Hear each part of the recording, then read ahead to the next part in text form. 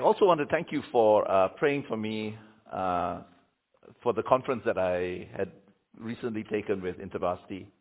I just received an email from the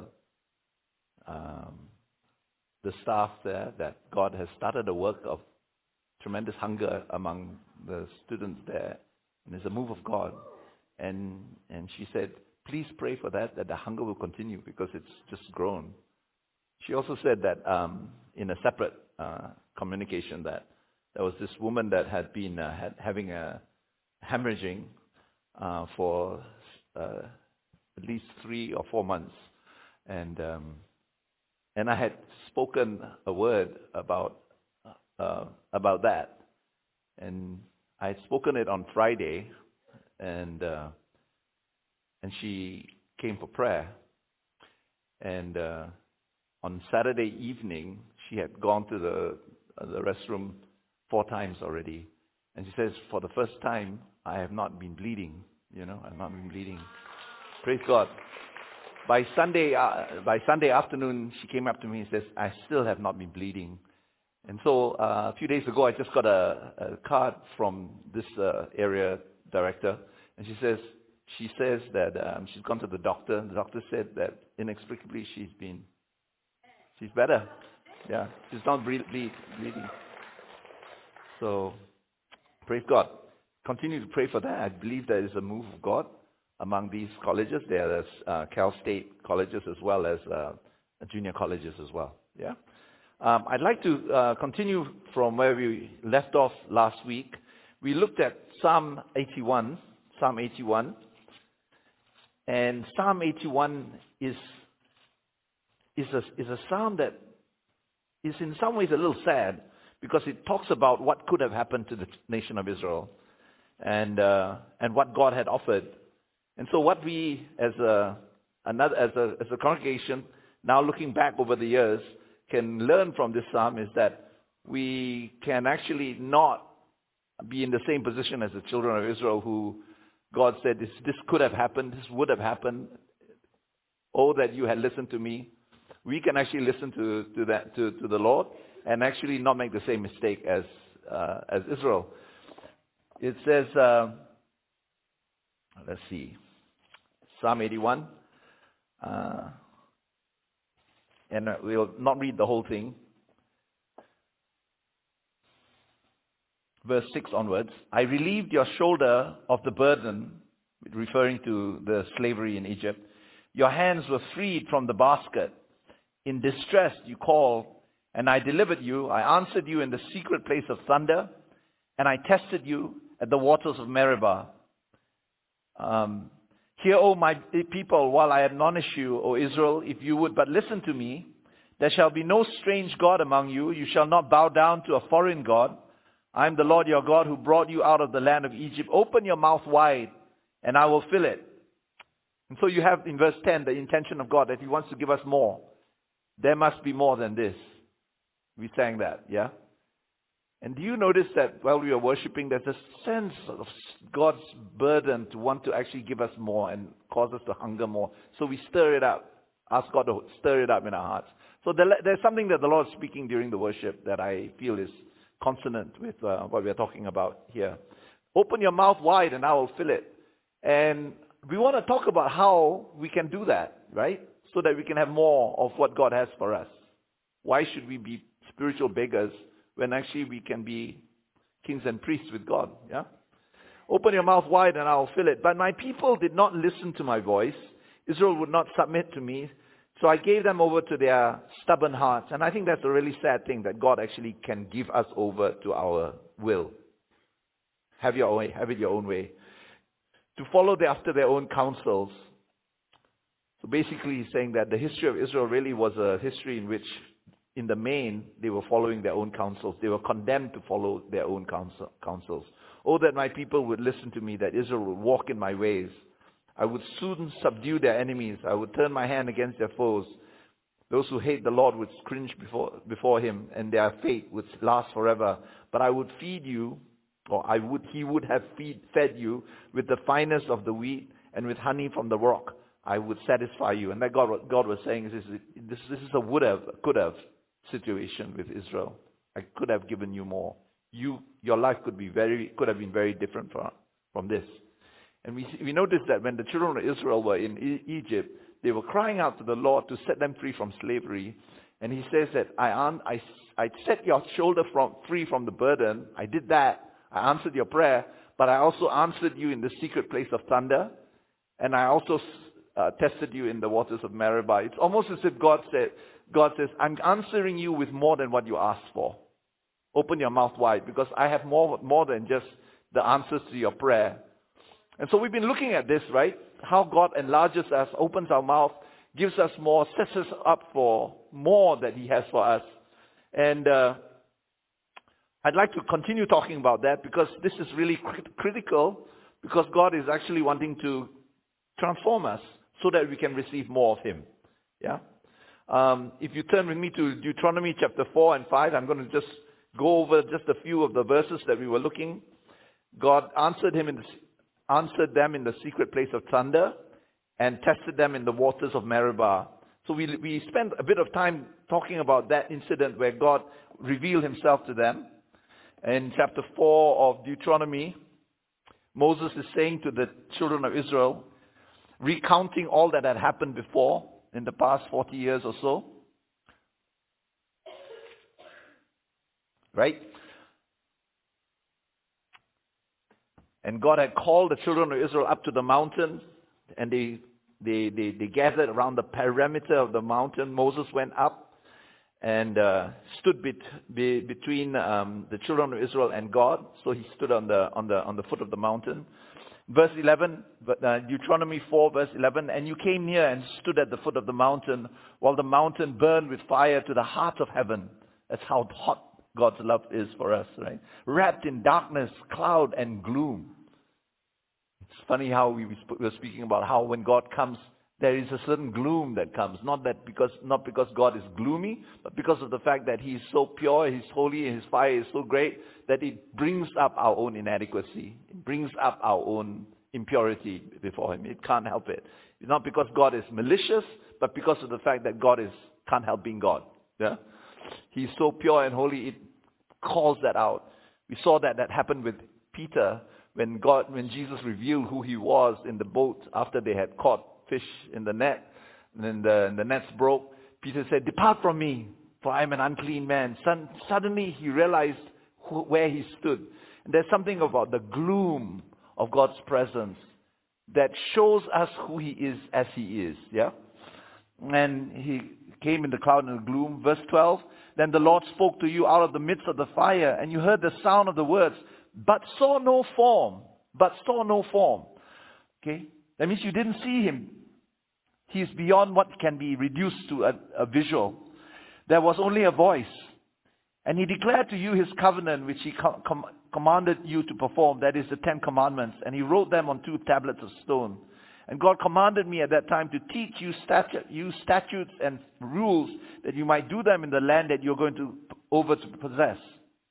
And then it says here again in verse 15, therefore watch yourselves very carefully, since you saw no form on the day that the Lord spoke to you at Horeb out of the midst of the fire.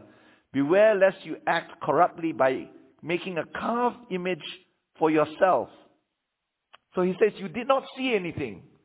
And you must not corrupt yourself by making a carved image of me. You cannot reduce me to some metaphor.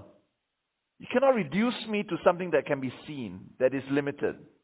Corruption is the degradation of something high into something low. Correct? You do not act corruptly. That means don't make something that is pristine, that something that is sublime, into something that is lower than that. And so, chapter 4 of Deuteronomy focuses on the fact that God cannot be seen. He can only be discerned. He can only be heard. Okay?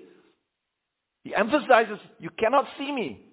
If you see me, if you think you see me, you're seeing something lower, because that can be seen with the eyes. Correct? Alright, so he says, don't ever do that. Don't ever try to make God something smaller. Your analogies are not worthy of me. That's what he's saying. And the human beings will always want to reduce God into something more comfortable, more perceptible. But what you see is not really God. What you're seeing is something that you projected onto God. And God says, don't do that. Watch yourself that you don't do that. Verse 19, and he says, beware lest you raise your eyes to heaven, and when you see the sun and the moon and the stars, which are awesome things, definitely awesome, right? All the hosts of heaven, you will be drawn away and bow down to them and serve them, things that the Lord your God has allotted to the peoples under the whole heaven. But the Lord has taken you and brought you out of the iron furnace, out of Egypt, to be a people of his own inheritance, as you are this day. And so, chapter 4 emphasizes the fact that God cannot be seen, must not be reduced. And there's a certain discomfort in that, don't you find? When you're looking to God, when you can't see anything. All you see is gloom. All you see is darkness. All you see is nothing.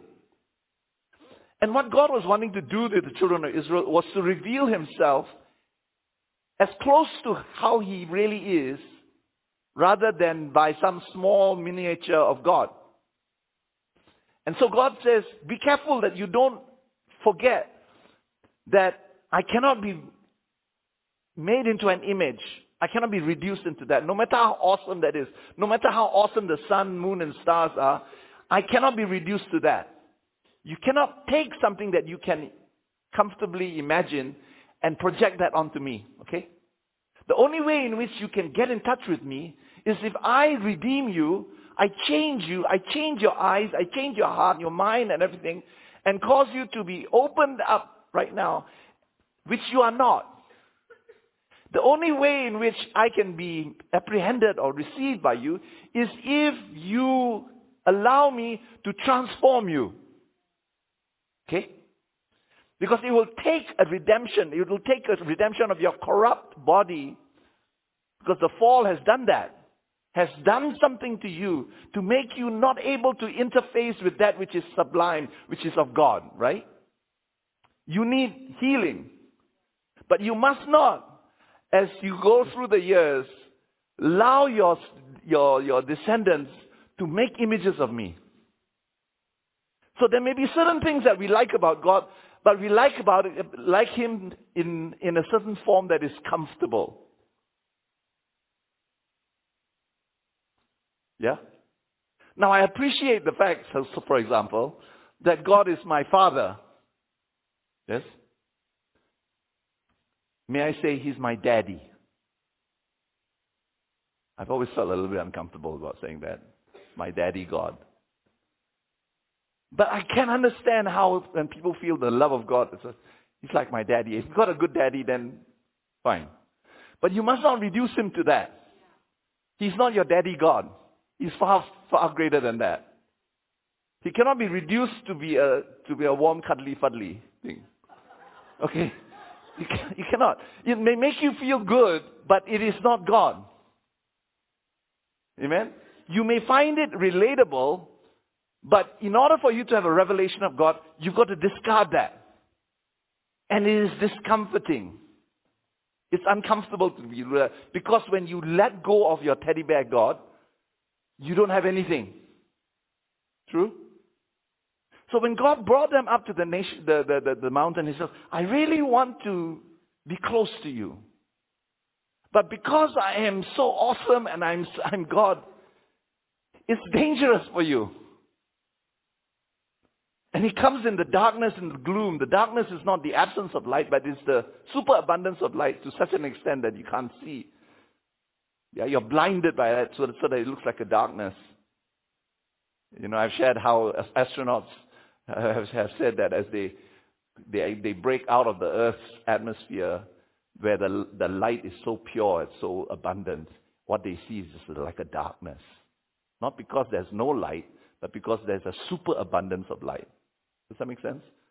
So we got to understand that when God says, I want to increase your apprehension of me, I have to take you into the darkness so that even though you don't have those comfortable things that make you feel, oh, God is nice, warm, and fuzzy, and he's so real to me, you are actually experiencing me as you really are, as I really am. Amen? Yeah? Okay. There's something about our eyes that make it uncomfortable. And then we saw in Deuteronomy chapter 5, I'm not going to turn to it, where, and as they began to hear the voice of God, it was thundering. It was so earth-shattering. It just shattered everything inside them. And they said, I can't take it. We can't take it. Moses, you speak to God. We don't want God to speak to us directly. You speak to God. You be an intermediary because you're nice. You're more fuzzy and nice. You're nice, Moses. God isn't nice. You are nice. So we'd rather have not God, but you. You become our God for us. Okay, that's Deuteronomy chapter 5. Yeah. There is something about God that is uncomfortable.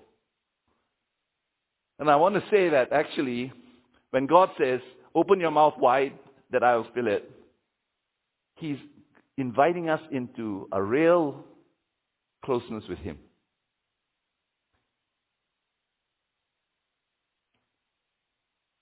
But we need our eyes to be healed. Because we don't only see with our eyes, we see with our heart, we see with our pride, we see with our insecurities, and we see with our limitations as well. True? Okay. So I want to give you a little analogy from football or soccer. So I'm going to put up a picture so that you know this guy. Does anybody recognize this person?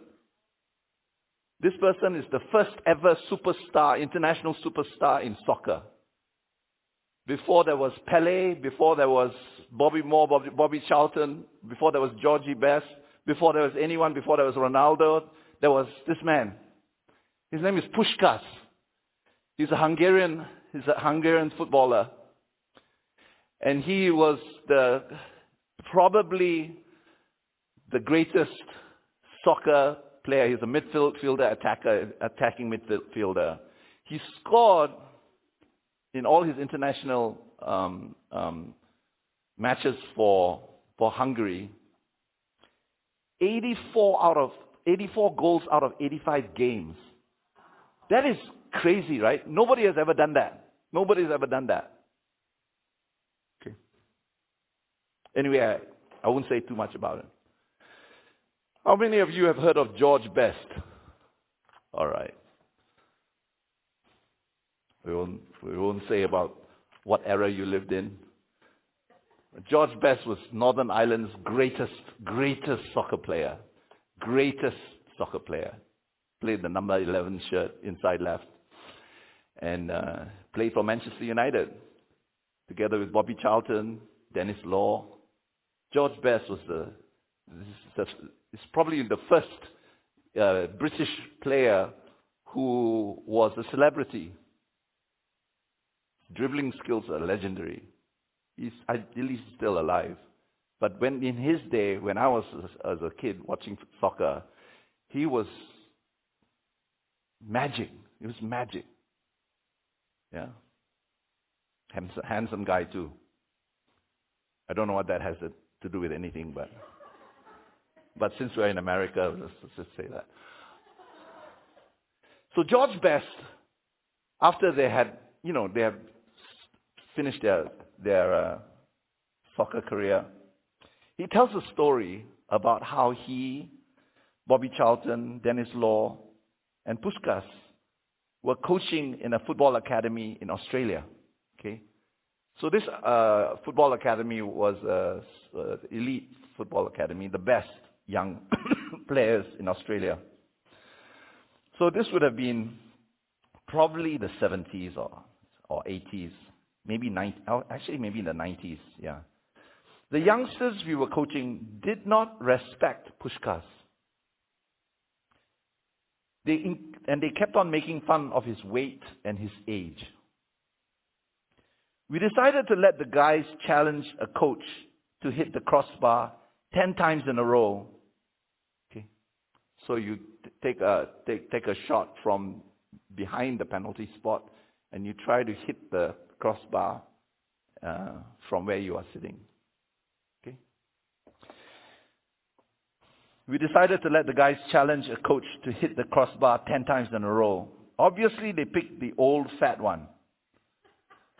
Dennis Law asked the kids how many they thought the old fat coach would get out of 10. Most said less than 5. George Best said 10. The old fat coach stepped up and hit 9 in a row. For the 10th shot, he scooped the ball in the air, bounced it off both shoulders and his head, then flicked it over with his heel and cannoned the ball over the crossbar on the volley. They all stood in silence, and one kid asked who he was. I replied, says George Best, to you, his name is Mr. Puskas.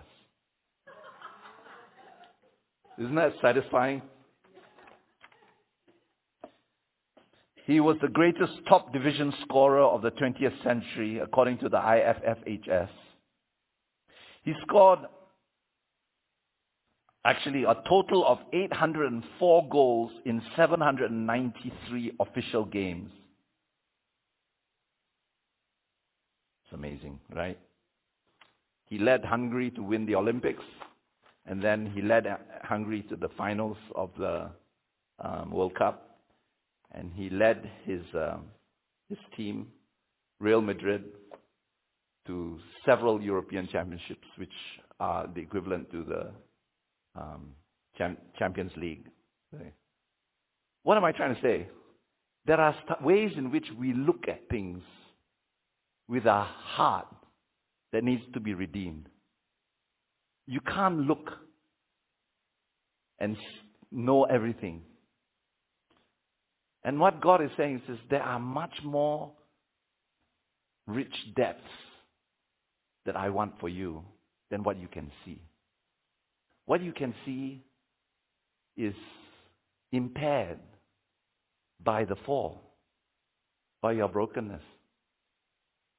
It's very interesting that in Deuteronomy chapter 5, they had an aversion to the glory of God. They had an aversion to the glory. They moved away from the glory of God. Just like Peter said, depart from me, I can't take it. I would put it to you that since the fall, we have an aversion to things that are really glorious. We are actually afraid of things that are glorious. There is something that makes us react to glorious things and glory. Psalm 97 says, darkness is all around God when He comes. And the fall has detached our connection to glory and keyed us into a comfort of our own making. So we'd be rather more comforted in something less glorious than things that are of glory. We create our own safe haven in which we are free to do what we want, and in which we are at the top in that safe haven because we feel uncomfortable with real glory. What say you? That's why Peter says, depart from me. That's why Moses stood between God and the people. And when the people rejected God, God said, now I want you to not stand between me and the people. I want you to stand next to me. This is where you should be, not between me and your people. Don't be an intermediary. But you stand by me, they said. There's this aversion to glory that we suffer from.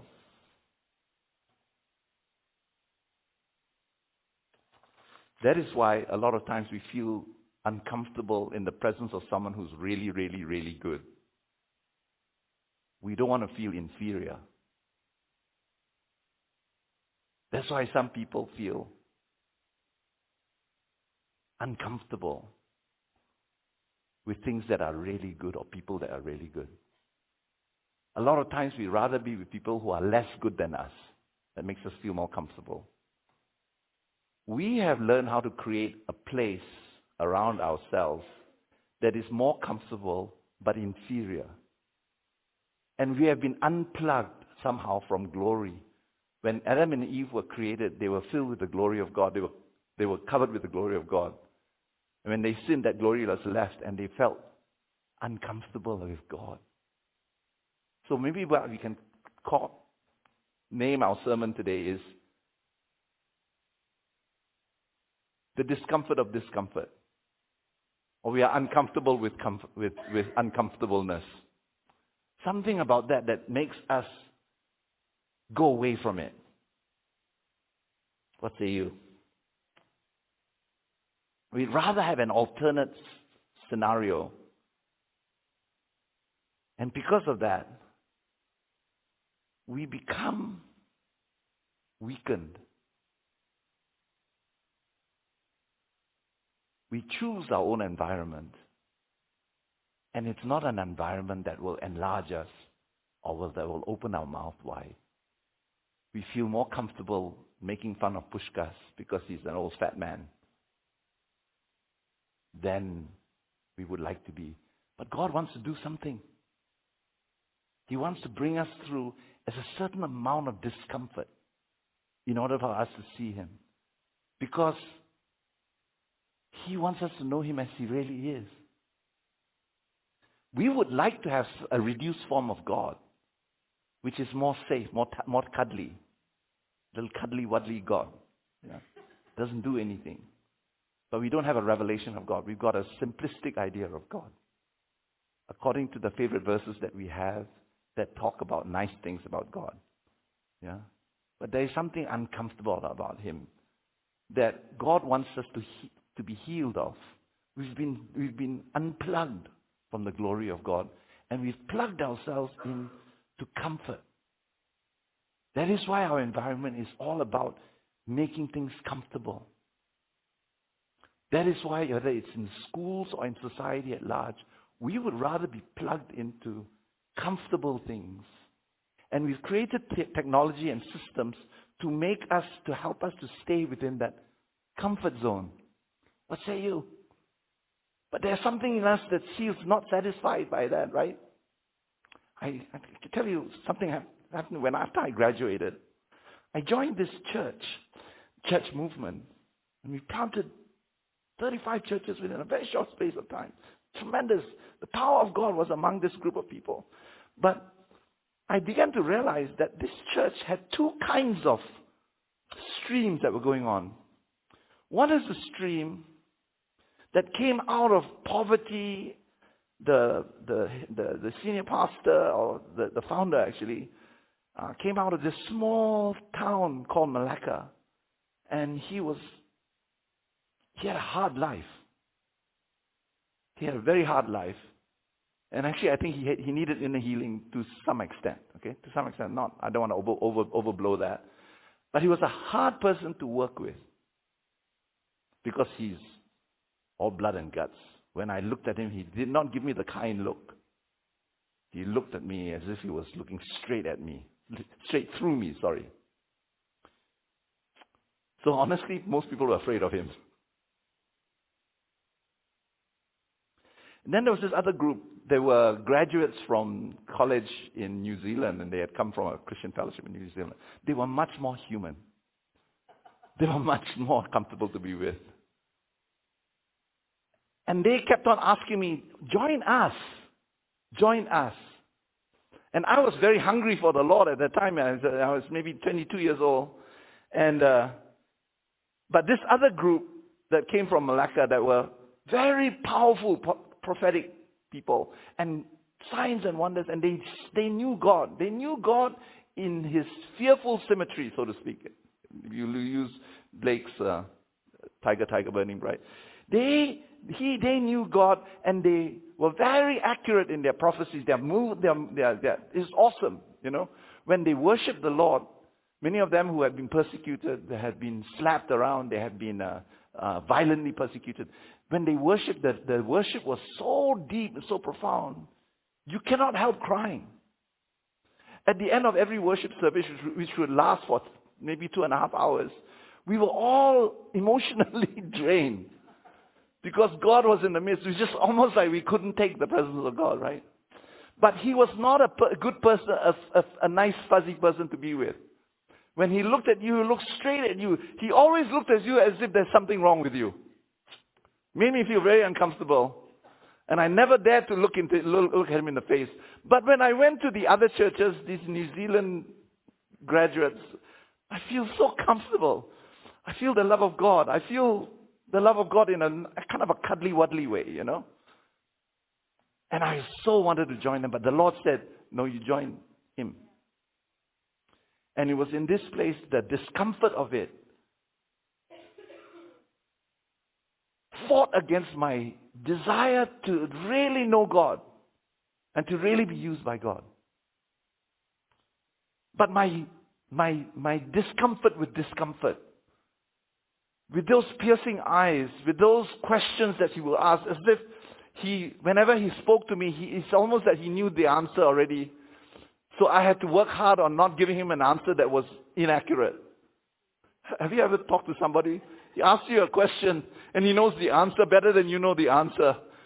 And yours starts just working on, I make sure I tell him the truth. Is this the truth? I don't even know. He worked right through me, pierced right through me. But I wanted God. And so I joined them. Here was our schedule. We woke up at 4:30. We make breakfast for everybody in the house. And we finish making breakfast by 5:30. We do our devotions at 5:30.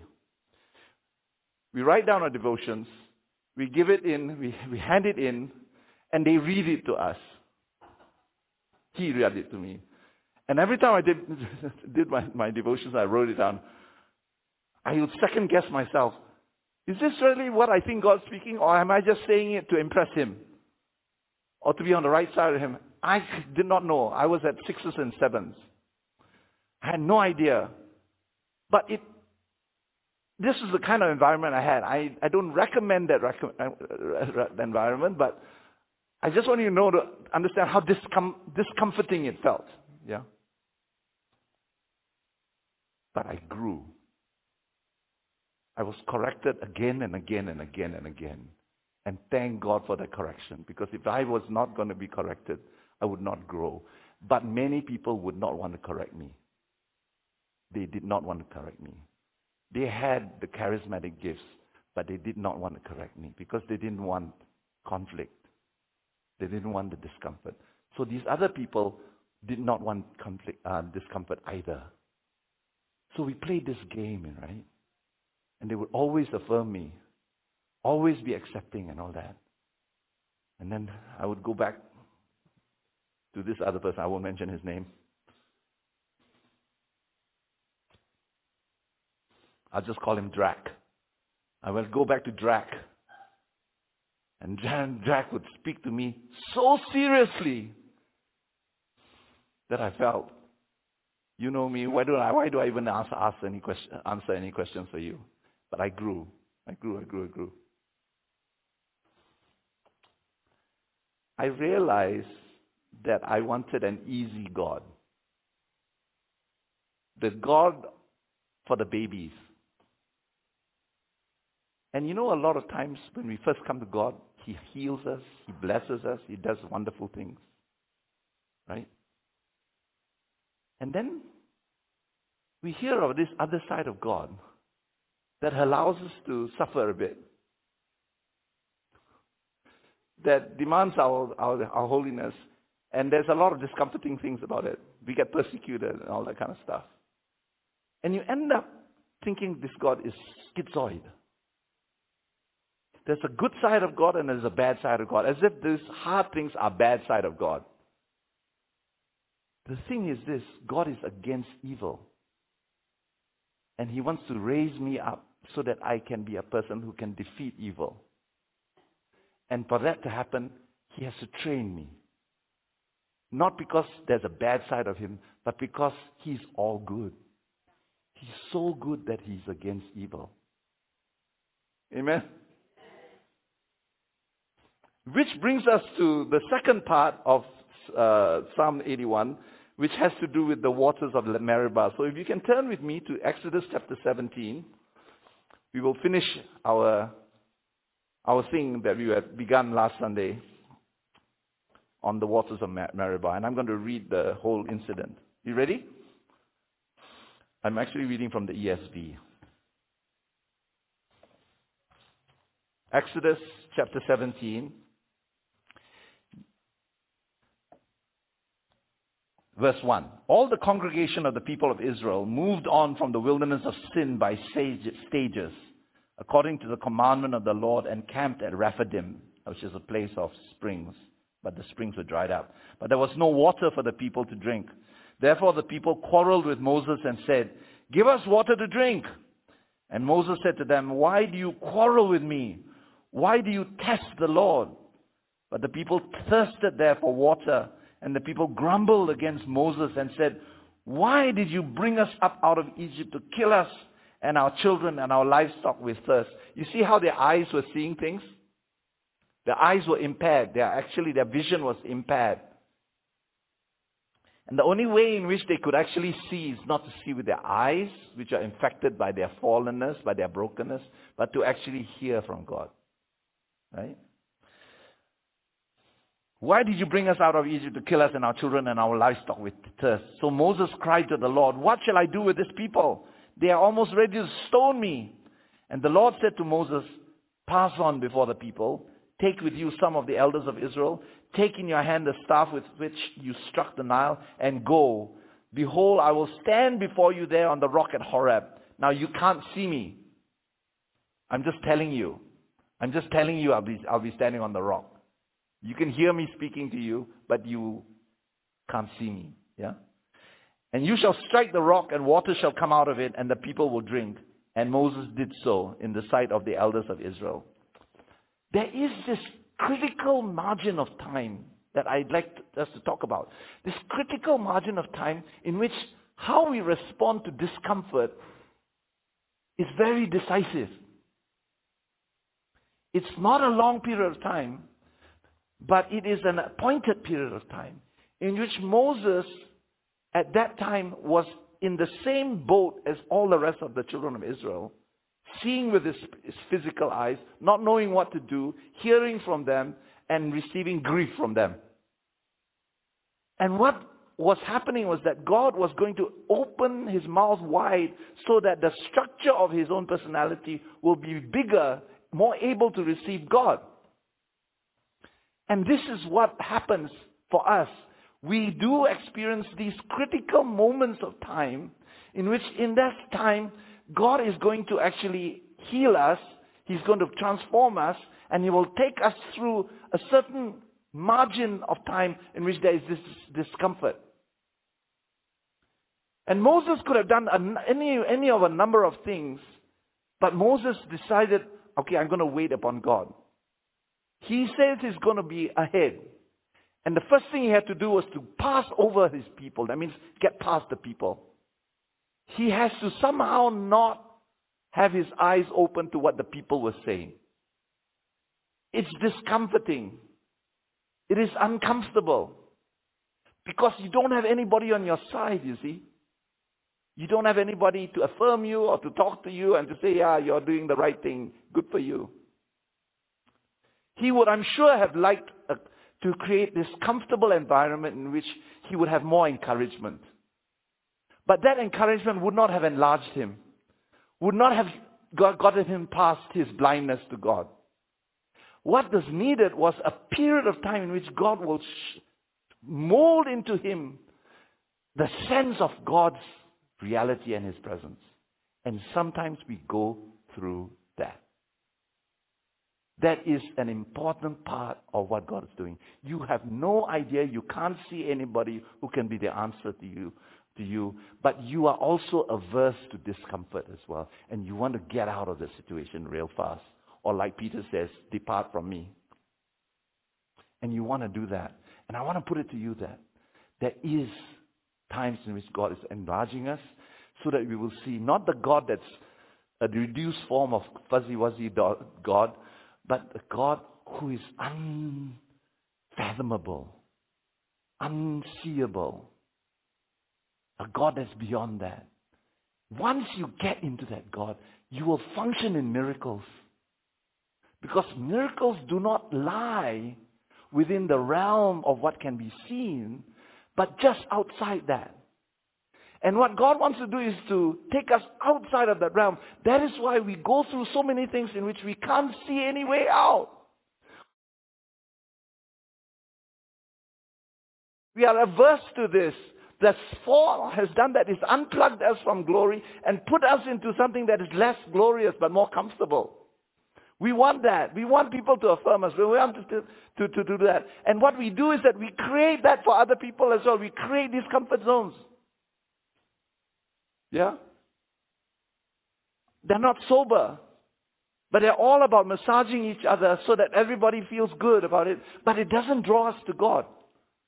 And what God's wanting to do is to actually bring us to this place in which it is a bit uncomfortable. There is some pain there.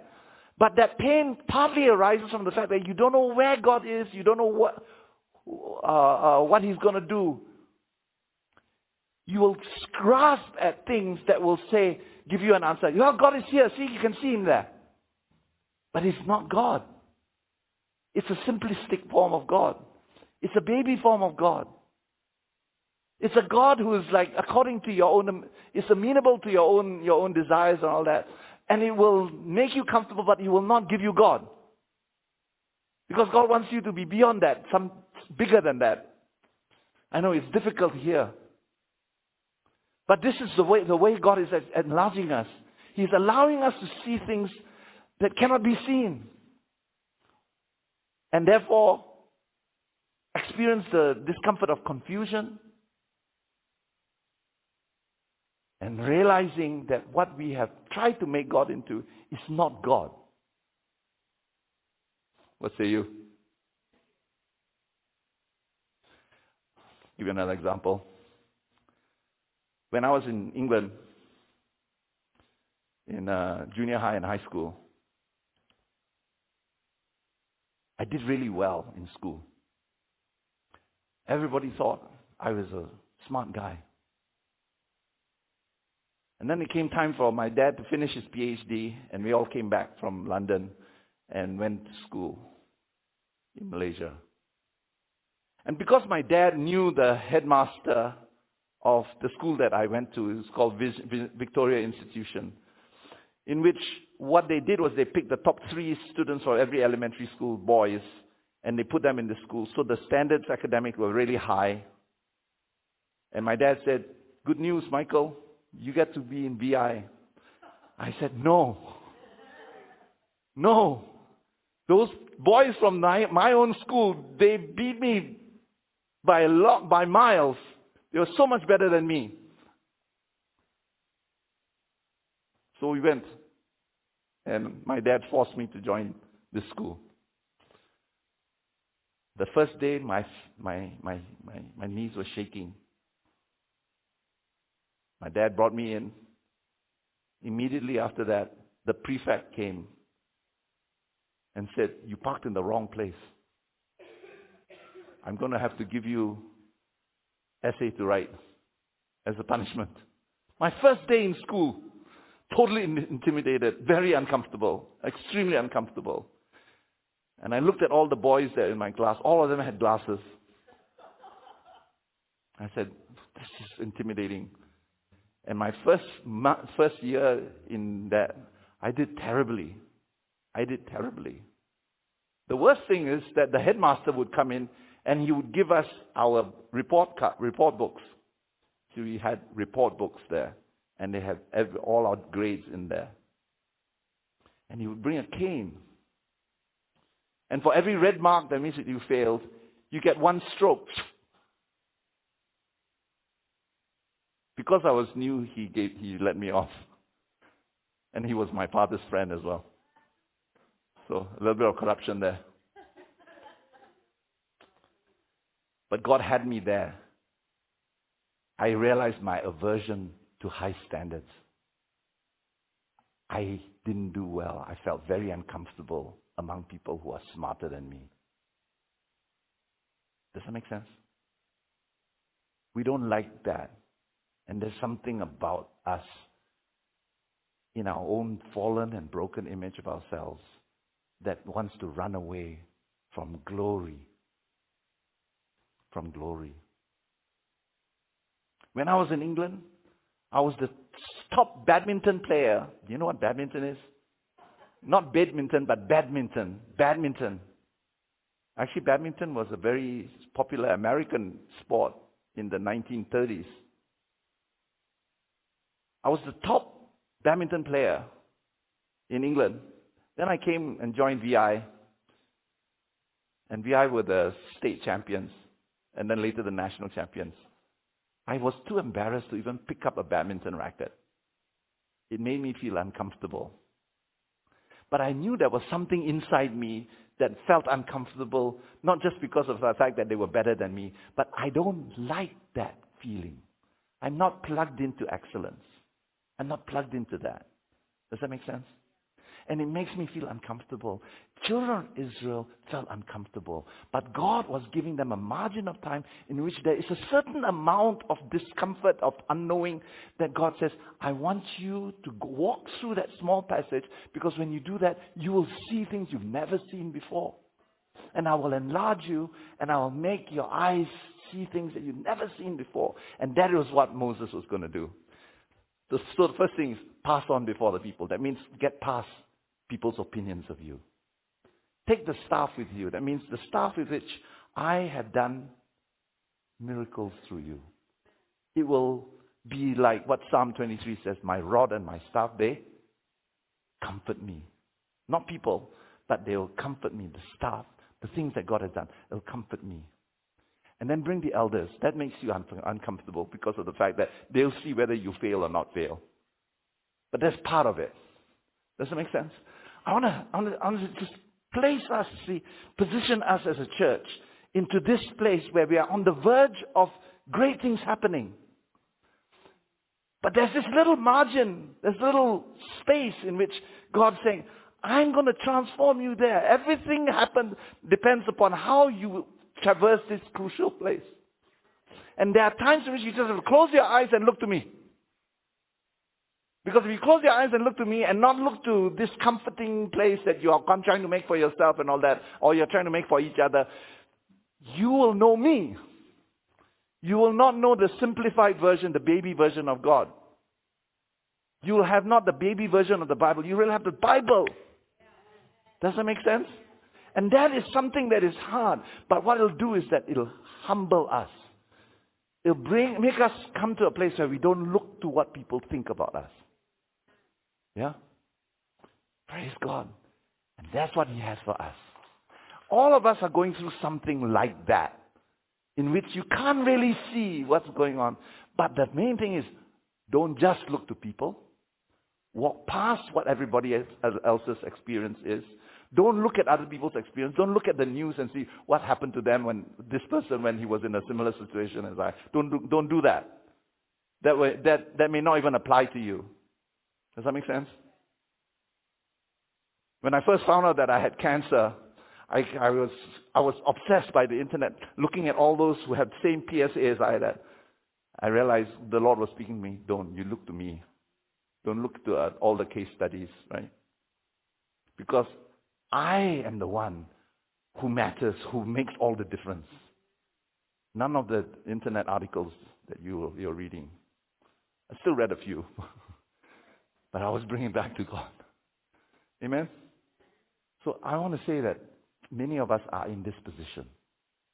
I want to give us a chance as we bow our heads in prayer. Just talk to God right now. Talk to God right now.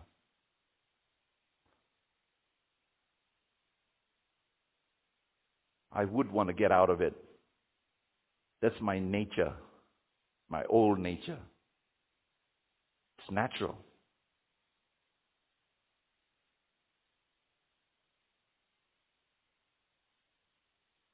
To respond in the usual way to our discomfort with discomfort.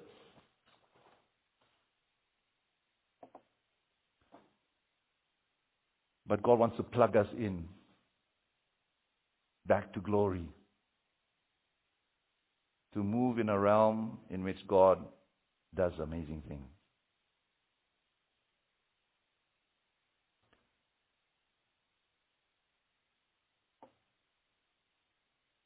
Praise you, Lord.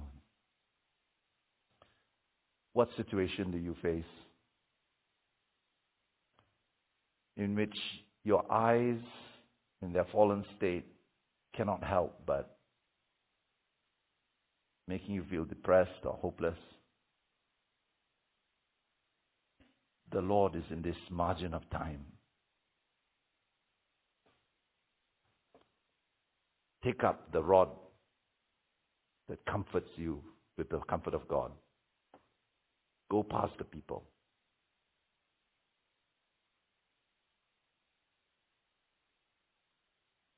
Hallelujah. Wherever you are, whatever situation you are, we're going to pray a prayer, giving it back to God. Lord, we come before you and we invite you to be our comfort. We look to no other comfort but you. We want to be filled with you. We want to know you.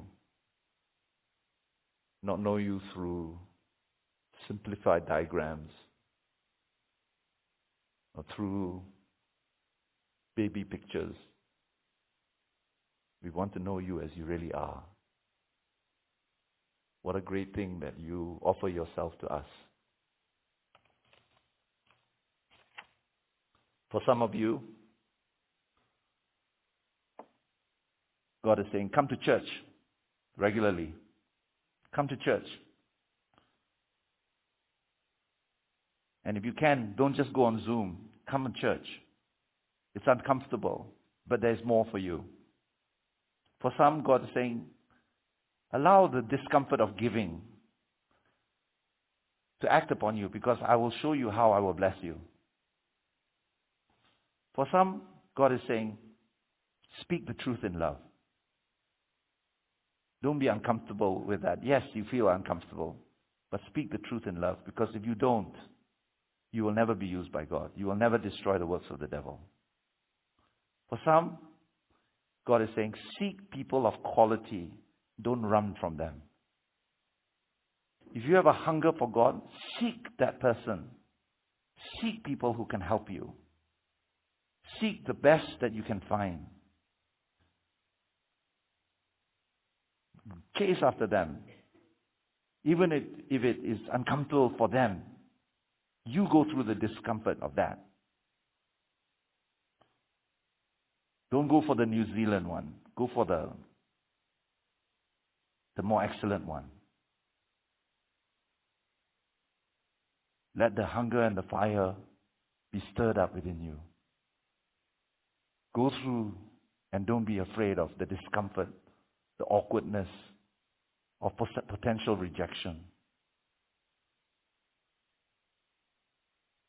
Come out of the comfort zone. Come out of the comfortable alternative.